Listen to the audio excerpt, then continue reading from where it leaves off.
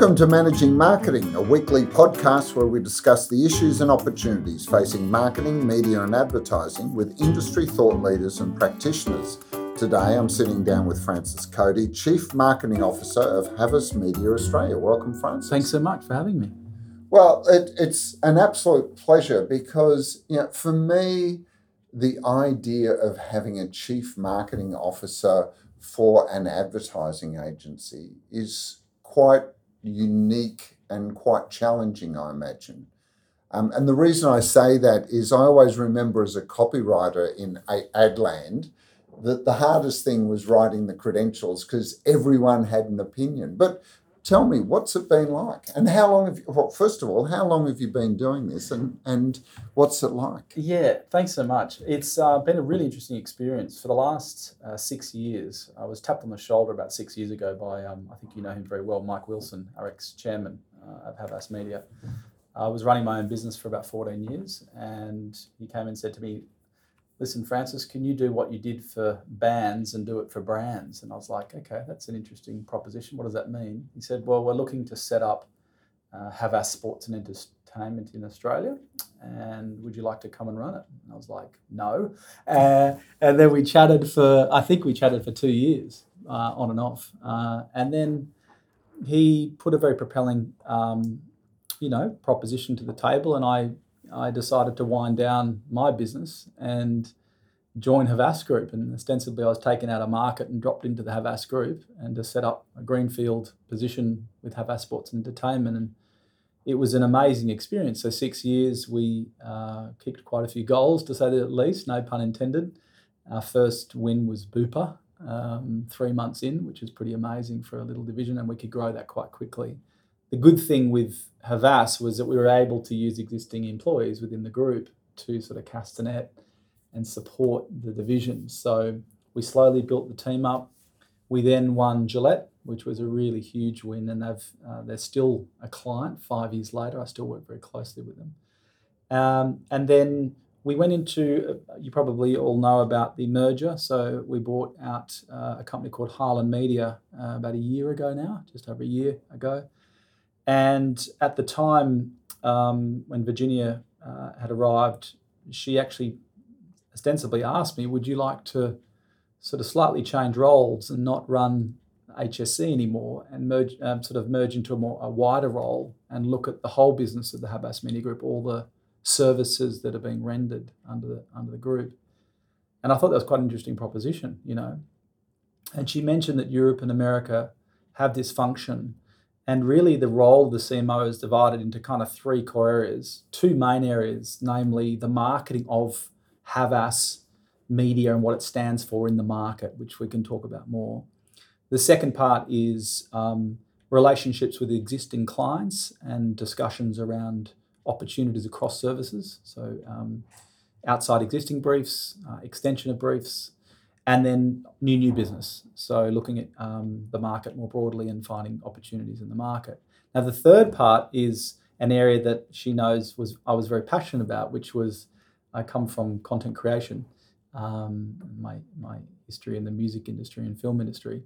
And when large content pieces come to the fore, I tend to executive produce those. So you've probably heard of a series called The Long Road I did with Destination New South Wales, which was a fantastic piece of work, which we can talk about later.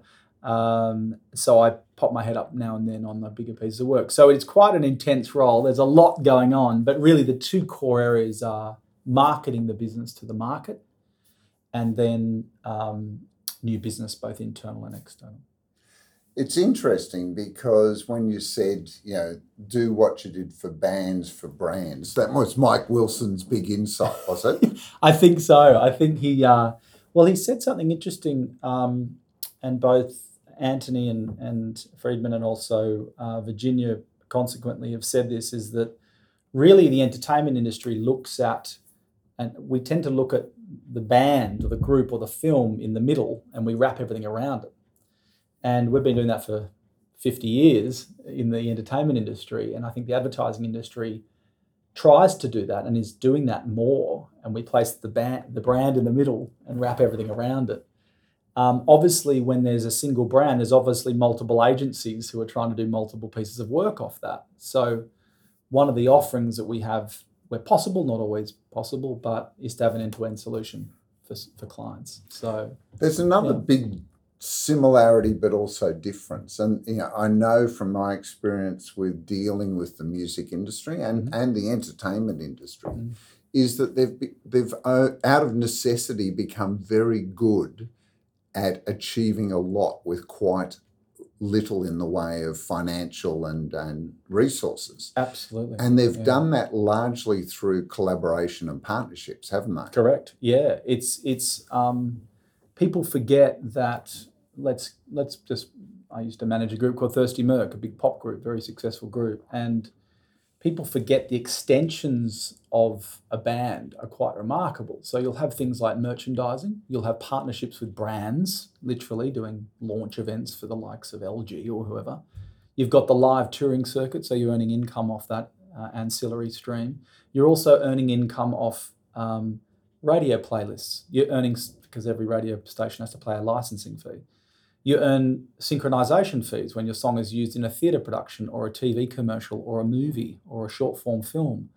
So there's all these ancillary forms of income that people don't really know outside the industry, which can be hugely profitable. I worked with a group for a couple of years owned by a private equity firm called High Five, the children's group. And we flipped that group from being a TV only property into a live touring act who happened to have TV. Very different proposition, similar to the Wiggles. The Wiggles were actually a touring group who had TV. So, yeah, I think there was a lot of learnings from the entertainment industry. I had a film festival for 14 years, the Bondi Short Film Festival. I curated over 3,500 pieces of short form content over that time, and that helped a lot. When establishing and understanding narrative, I think, and learning about narrative of how you're selling something to the market. That's on a sales proposition, but just content itself, looking at what a good TVC can actually become, or a really interesting short form series like The Long Road, for example. And the other thing that's happened, particularly to the music industry, but also the entertainment industry, is the digital disruption. I know we throw those words around in marketing and advertising, but when technology fundamentally changes the way business is done, the music industry, it was about the recording and publishing companies picking up acts and basically squeezing them for as much as possible, signing them up on a contract and making as much. But that changed because suddenly acts themselves could become their own publishers that have distribution through electronic. They were still getting screwed a bit on some of the deals that were offered by the platforms, Apple and Spotify, because they wanted to take their chunk. But the bands and the industry really adapted to that change. Absolutely, yeah. In a way that I feel that a lot of brands still really struggle because they've gone from a pay-to-play mentality, except now pay-to-play is so broad, where do you spend your money? Absolutely. What do you think of the insights there? Yeah, it's a fascinating turn of events, really. The headlines, you could remember the headlines across Billboard and Vanity and all the major publications that the music industry was literally dead. The MySpace era had been burnt to the ground. But really, I think what everyone realised in the music industry is that they owned copyright, and people forget that copyright is king. If you have great copyright, you have depth of connection ultimately. So when they decided to connect with Spotify, which is part owned by the major record companies, which people often don't realise, is it became a self-fulfilling prophecy. So they were kind of pushing their own catalogues through a platform. And people also don't realise, maybe they do, that a lot of the heritage acts, we've obviously seen the Joe Rogans and the Neil Young situations, but a lot of the heritage acts are hugely profitable for them on the platforms because they're nostalgic. And they're getting remixed multiple times by modern artists, and that copyright continues to roll on. So once again, you've got this self-fulfilling play going on. And I think they were very smart to connect onto those platforms in a way that wasn't dominant but collaborative. That was what was the masterful stroke. You've obviously seen that Vivendi is our holding group, which owns Havas, but they're also a major shareholder and were the predominant owners of Universal previously and now major shareholders. And they've also got like Canal. Gameloft, Studio Canal, Canal Plus, big film houses in Europe. Yeah. I mean, it's quite a diverse business. Yes. When we think of holding companies, most of them are pretty much stayed in the tram tracks or the train line of, advertising and communications. But it's an entertainment behemoth, really. That's actually what it is. And I think that in the same way Dentsu is, and most people don't realise this, that the Dentsu in Japan is also an entertainment behemoth in Japan. Correct. Yeah. They own TV stations, film, radio, I think as well. Yeah, full, a whole lot of that. Yeah. The interesting thing with Vivendi is that I think that's what attracted me to Havas, actually coming from the entertainment industry, is that they had that depth of their brothers and sister companies, and there was an understanding that entertainment kind of beats interruption. It's a device that can be used well in the consumer marketplace for brands. It's still developing. I think it's still got a way to go for all brands, as you said.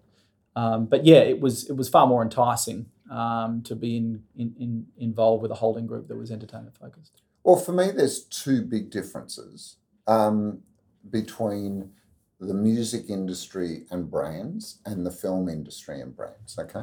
And just give me a second, because the first is, while the music industry will develop a brand like the band, there is an absolute necessity for them then to produce content, albums, songs, whatever it is, to keep that audience engaged, right? On the flip side, the film industry is all about brand reinvention, because in a way, apart from, like Marvel have done, they've taken existing catalogue and created the Marvel Cinematic Universe, and DC are doing it. But for the vast majority of film entertainment, it's really creating a brand from scratch and getting it up to speed as quickly as possible, and then milking it on the decline, because invariably it will decline. It's very hard. I think, when people try to mess with those brands, you get the jump the shark effect, because, if you mess with it, your core audience will walk away. Both of those things are, in a way, an antithesis of traditional brand management, which is about creating a brand and being the custodian and managing it over a long period of time to maximise value. They are quite different, aren't they? They are, but I think that probably the biggest similarity is they're still trying to tell a story. I think by all three, whether you're building a video clip and to tell that narrative through that song, I think there's a linear play to the customer. I still think the audience, let's not use the word customer, I still think the audience is receiving a narrative. I think that narrative's got to be clear and engaging and interesting. But yes, I 100% agree. I think there's an openness now for brands to change. Sorry, Francis. Yeah. I'm going to pull you up on that. Sure. Because I think brands actually struggle with their brand story. Oh, I'm not going to disagree with that. I agree with that. Yes. Because they want to do that. Music and film, or movie entertainment, yes, absolutely at the very core of it, it is a storytelling creative discipline. But you would argue that they need to be doing that. Yeah, they need to be doing. But they actually don't get the concept of story. The number of times that agencies have said to me, we're storytellers, and then what I actually see is an array of facts, or, that's not even a story. Yeah. Because you listen to a song, think of your favourite song, and there's this sort of transformational, emotional connection with it. You watch a great film, it takes you on the roller coaster ride with the transformational arcs, Whereas brands, it's more about consistency. And the thing about great storytelling is that it's not about consistency. Consistency in storytelling, like consistent emotional response, is boring. Yeah. Predictability is boring. I don't want a story that tells me that Bloggo will clean my clothes whiter than white for 50,000 years. But if you have a brand, I know, you've got no argument. Okay. No argument whatsoever. No argument whatsoever. I think what's important, though, is what I was saying was that they have to do that. Yeah. So narrative is that as at the forefront of brand development, you would argue, right? If it's not being done. Now, brand development can still go back to heritage. You can still look back to the past. That's still story, right? As long as there's an arc and a development of that arc, right? But you're right, film does it very well, and so does music. Oh. And I think the music industry picked up a lot from the film industry. If you look back to the Tin Pan Alley period, when that writing was coming out of the New York very, very early on, they were ostensibly trying to write music for film that would land in film, but it also land on radio. So they're actually having a dual play because they wanted to extend their copyright, right? So, but yeah, back to brands, I have been pushing that for 7 years, that it's critical that brands do this. I've always found it quite strange when a brand will say, right, we're going to do something completely new and we want a completely new idea and not continue on with something that's been working. Now, that's another thing. Now, if you've got a narrative that is working with an audience, you can change the story, but not the process of the story. So you can change the theme of it, right, but not the actual narrative arc, and continue it on. Series 2, Series 3, Series 4, whatever you want to do. Well, the film and music industry do it all the time. Yeah. But So mythology is great, right? Yes. Brand mythology is a great source of story. And let's look at KFC. You know, when they returned to Colonel Sanders, and I was in a KFC store, and they had black and white photos of the Colonel there all over the place, right? But then as an expression of that in the US, they've been doing celebrity Colonel Sanders. You know, they've been getting actors in to do different versions of Colonel Sanders in their advertising. Interesting extension of the mythology and making it contemporary and interesting. That's right, yeah. But it takes a discipline. And I'm just wondering whether one of the problems, because, you know, absolutely for a band and the people managing it, which you've been in, there is an absolute reason for being very disciplined about the way that you manage the band as a brand. For a movie, there is absolute discipline. And I've worked with some of the big, you know, distribution and movie houses, and they have a discipline to it to create, optimize, escalate, and then just ride out the wave. Correct. You know, they're not constantly investing in or investing in it over and over again. That's right. They're maximising the upfront and then riding it out through what used to be theatrical, you know, home entertainment, and now I think it just goes straight to streaming. You know? But this is that's what I meant before about it's a totally different approach to brand management, isn't it? It is, yeah. It's look, I think there are some brands trying this at the moment. We have a couple at the moment. We've had a terrific relationship with Destination New South Wales. Now they are a different beast because they are a government organisation and the brand is the backdrop to the life that we live in our community, which is New South Wales in this situation. It's not a can of cola, right? Yeah. So they had the liberty to use so-called their product, which was the state of New South Wales, as the backdrop to a fascinating story. 6 stories that we rolled out for them for the long road using entertainment. Amy Shark, Guy Sebastian, Ocean Alley, Troy Cassar-Daley, etc.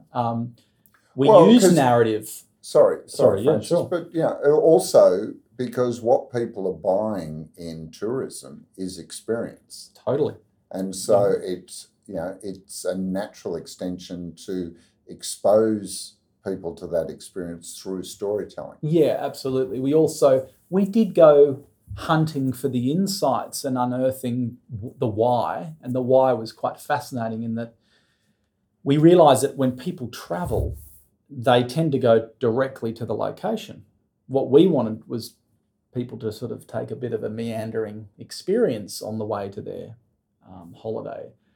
And we also understood that when you jumped in the car, the discussion or argument would prevail around what music you would listen to. So music was actually a common denominator across multiple segments. You know, the audiences from 16-year-old, indie rockers listening to Polish Club on Triple R and Triple J, right through to country radio, ABC, listening to Troy Cassar-Daley. Everyone was discussing what music they were going to play in the car, whether it's an argument or a fight with your loved one. So that became another driver for us to build out this story that would tell a kind of an enticing, unearthing tale of a unique location in New South Wales that people may have forgotten about post that sort of catastrophic period of the fires. So that was a very good example of imbuing entertainment, smacking it right in the middle of a brand approach to use said customer to try and entice you to visit and build visitation across the state. And I can absolutely see that working and extending. But just to flip this back on you with your Chief Marketing Officer of Havas Media, can you take the same discipline, do you think, into a B2B marketing enterprise? Because I often have meetings with agencies, media, creative, digital, whatever, all PR, and they'll all tell me that they've got a story to tell me, and then proceed to give me the PowerPoint presentation, which is just a succession of slides with facts on it. That there's very few agencies that really do articulate a story for their agency. Yeah, it's a very good question. We're about to announce some positioning shortly, but one thing we're very focused on is probably the experience that the client, customer, brand will have within the media environment. So that experience is critical. So whether that, you've probably heard our Meaningful, the work we've done on meaningful brands globally. What we do understand now, there's 350,000 people are involved in that across 14 multiple territories. Cynicism is incredibly high. So looking at positioning the brand within an experience based on the customer's passions, dare I say it, is probably our strength, I think. And but just outside that, most services rendered by agencies across the landscape are the same. They are very similar. And telling a story about those functional services really won't engage people at all, and they tend not to engage brand custodians, the brand leads. So I really think it often comes down to two things: what your understanding of the experience that your brand's going to play in that moment in time, targeting you, of a day or of a week or of a month. Second, the people. Do they actually like the people in the room, and do they want to continue conversing? And is there an opportunity to learn from both sides? That's a very important thing. And is the actual company interested in the people that they're developing? So we've made a real strong kind of a mandate on, everyone talks about culture, right? I think culture is quite an amorphous thing. I think culture can change and move and develop throughout the day. But if you can present to them a group of people that have a mandate to drive passion and culture within their business, and they connect to that passion and culture, they're going to give you work. It's not complicated. I would argue, coming back to movies and films, if you resonate and connect with the story within that film, you're going to download it probably and watch it again and again, right? The similarity with choosing your agency, are you going to connect with those people? Do you like what they stand for? And what are they pushing out? And what are they talking about? So absolutely, chemistry and alignment of values is so important, right?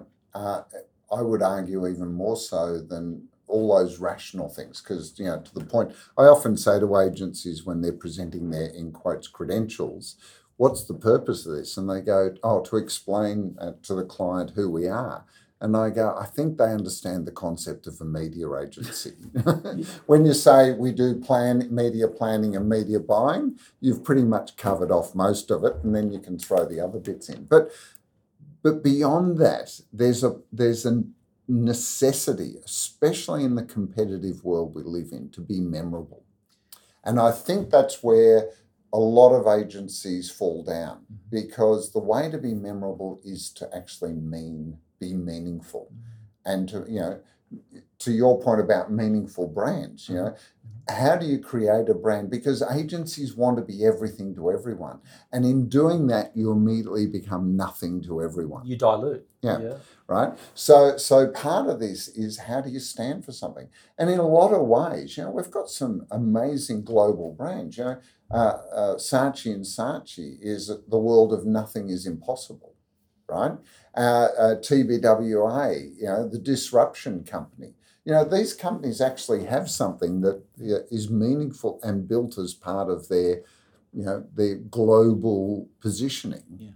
But how do you then turn that into the story, the narrative, the thing the hook, to use a musical term, the hook that goes into the client's brain that they will remember and want to be part of? Well, it's a great question, because I remember, I won't say the bank, but I got a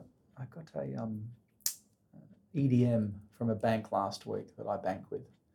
And they said, "Oh, Francis, we've got a discount on wine." Right?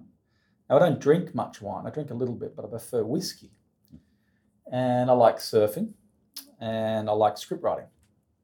Now, I have been banking with that business now for 5 years, give or take. They have no understanding of truly probably what I would define as my data points, what I'm actually interested in, right? I've got my 2 mortgages with them, right? I've got some money with them, and they have no understanding of who I am. Do you have a credit card with them? Yes. Well, they know what you're buying. This is another point. They should have seen that you're buying whiskey. Correct. And also multiple surfboards at the upset nature of my wife. Or wax. Or wax, yeah. I think, without stating the bleeding obvious, is that if you're not connecting to the data points of your customer set or your audience that you're targeting, which is namely their bloody passions, what are you doing? Like, literally, what are you doing? And that dovetails into loyalty. That ostensibly builds out giant loyalty. So I think if you're not doing that, there's a big problem. There's a huge problem. And if you're not, you may have heard this before, but more broadly, we talk about brand positioning at Havas a lot around functional, personal, and collective. And I think it's a great troika. I think the approach to functional, if it's on the tin and it does what it says, tick, that's a good thing. Same with an agency, right? All those functional services are there, right? We hope that you can do them well, tick, right? You'd assume that, being part of a holding group, you'd probably be doing that okay, tick. Personal, do you have a personal connection?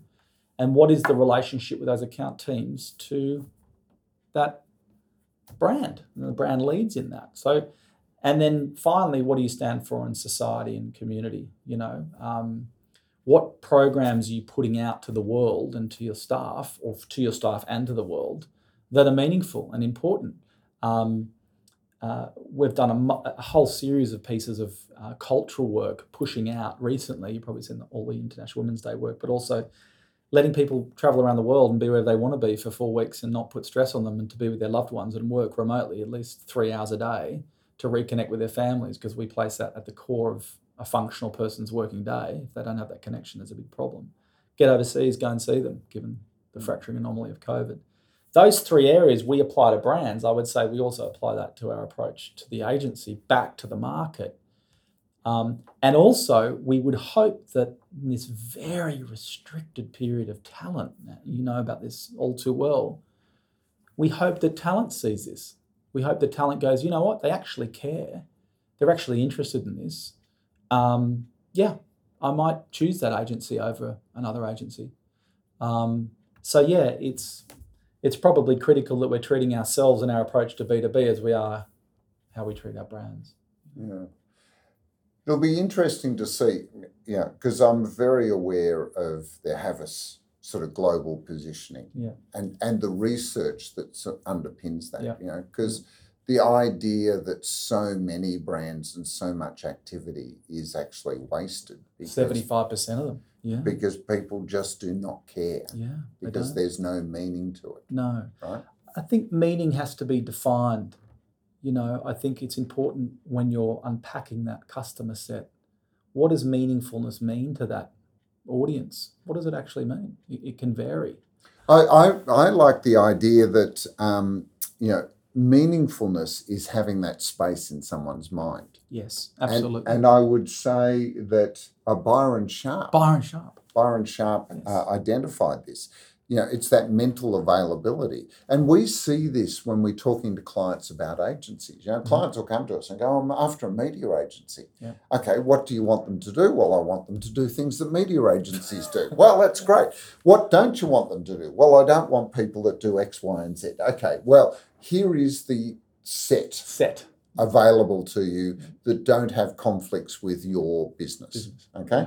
So then from that point onwards, what we need to do is to then work through which are the ones that you would consider meeting with, because that could be quite a long list and we want to get it. Now, the thing that we find is that marketers usually only have mental availability for 3 agencies. It's that power of 3. The one they're with, usually the one that they've either worked with previously and then one other. Okay? And it's really interesting because they will, have this sort of very focused view of the marketplace. And when we're putting up agencies that they may not know, they'll ask lots of questions to really understand how does that compare to these 3 that they hold in their head. How is this going to be better or different or even interesting? Yeah. To get their curiosity. I'd like to make... So, because we're asking them to go from what could be a list of 12 or more down to 3, down to 4, 3 or 4 or 5 to meet with. Yeah. And so it's quite an interesting dynamic when you see them going through that decision making, that mental availability of how many they can actually hold. Yeah. I think also that mental availability, what I like about meaningfulness as well, and placing that in the media experience moment, is it asks them to ask a question of themselves, which I think is quite good. If you can try to force the question to be asked of the individual, I think you're probably not one step ahead, but you're at least half a step ahead. Because I think defining what meaningfulness is to the individual helps you to position where your brand's going to go. Because you'll have a position on meaning, and hopefully it aligns to what your brand, as a CMO marketing person, hopefully your approach to meaningfulness and the experiences you're going to deliver that brand into are going to be connecting, hopefully, with your passion point. So I like the fact that we're in a position where we're questioning them on what it stands for them, if that makes sense. Absolutely. So, how do you then turn that into a long-term conversation, a long-term narrative? Because the other trap I see for agencies is that they'll do a repositioning or they'll do a relaunch or a refresh or whatever they want to call it. And there'll be a big hurrah, there'll be a big announcement, there'll be the video, there'll be the social media presence, and then it just all fades away. Well, I think you referenced the film industry, right? I think if the copyright's good, it'll be around for a while. So there's always a big front up the beginning part. I would always argue that the proof is in the pudding. So the output and the work that is being done is the true reflection of any concept of a refresh or launch. Generally, when a refresh of an agency happens or a repositioning, it is based on the work that you've done, and you've found out some work that's resonated with clients continually. And you're like, you know what, that's probably quite a fertile space to play, and I think other clients might like this. So really the answer lies in probably the type of work that you're doing and will continue to roll out. That's how you sustain it. Yeah. You can talk about yourself till you're blue in the face, but it's kind of irrelevant. CMOs and the marketing leads don't care. What they're interested in is the work you're doing. That's what the amount of times we get called up and going, how did that happen? How did you make that? Literally, can we do something like that? Well, it costs a bit more money. But really the work is the proof in the pudding, and that will create the long tail. And I think every agency and everyone has a right to do their little launch at the front end to cut through a little bit of noise, but really ultimately that's only a little flutter at the beginning. The truth is in the output, and if that output's there and he's doing well, most importantly, is there a return? Is there actually a return? You can do a lot of highbrow work, but if, classic case with DNSW, it's got to have a return. It's got to drive visitation, and it did. It drove millions of dollars worth of visitation back to those locations. That's what the marketer will be benchmarked against. And so is selling razors with Pat Cummings. You know? In your role, do you think part of the value proposition that a CMO for an agency delivers is actually bringing about that discipline? But 100%. beyond doing the launch, Yes, it's in some ways you're the band manager that keeps the band turning up on time with the right playlist in the right outfits. and not too much gel. And just to make sure that the audience gets what they're paying for. Yes, it's a fantastic analogy. Virgin and I have been working very closely on pitch review. So when we go for a pitch, come down very close, final two, or we win a piece of work, why? Review it. Let's look at it. Is it matching up to the previous bit of work? Now, there's always going to be nuances for any pitch, and and to your point, they're only looking at three. The one they're with. What was it? The one they're with. The one that went prior, and then one more. Yeah. But I think it's a terrific point around guide rails. Because the most successful films, the most successful bands, and I think the most successful agencies have guide rails.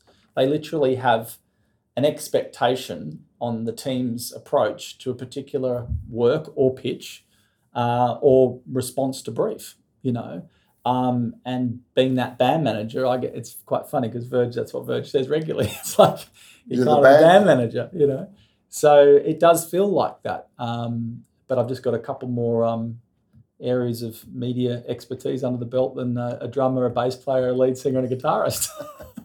Well, except that you've got to pull them together to play harmoniously. Harmoniously, correct. Yes, a beautiful symphony of creativity. Yeah. Look, we better stop this before we make ourselves and everyone else sick. Hilarious. Look, this has been a great conversation. I really appreciate you making the time and coming having a chat. Thank you so much. It's been fantastic. Look, before you go, I've got a quick question for you. Obviously deep in the music industry. Let's do the Desert Island. What's the band and the film that you would take to that desert island?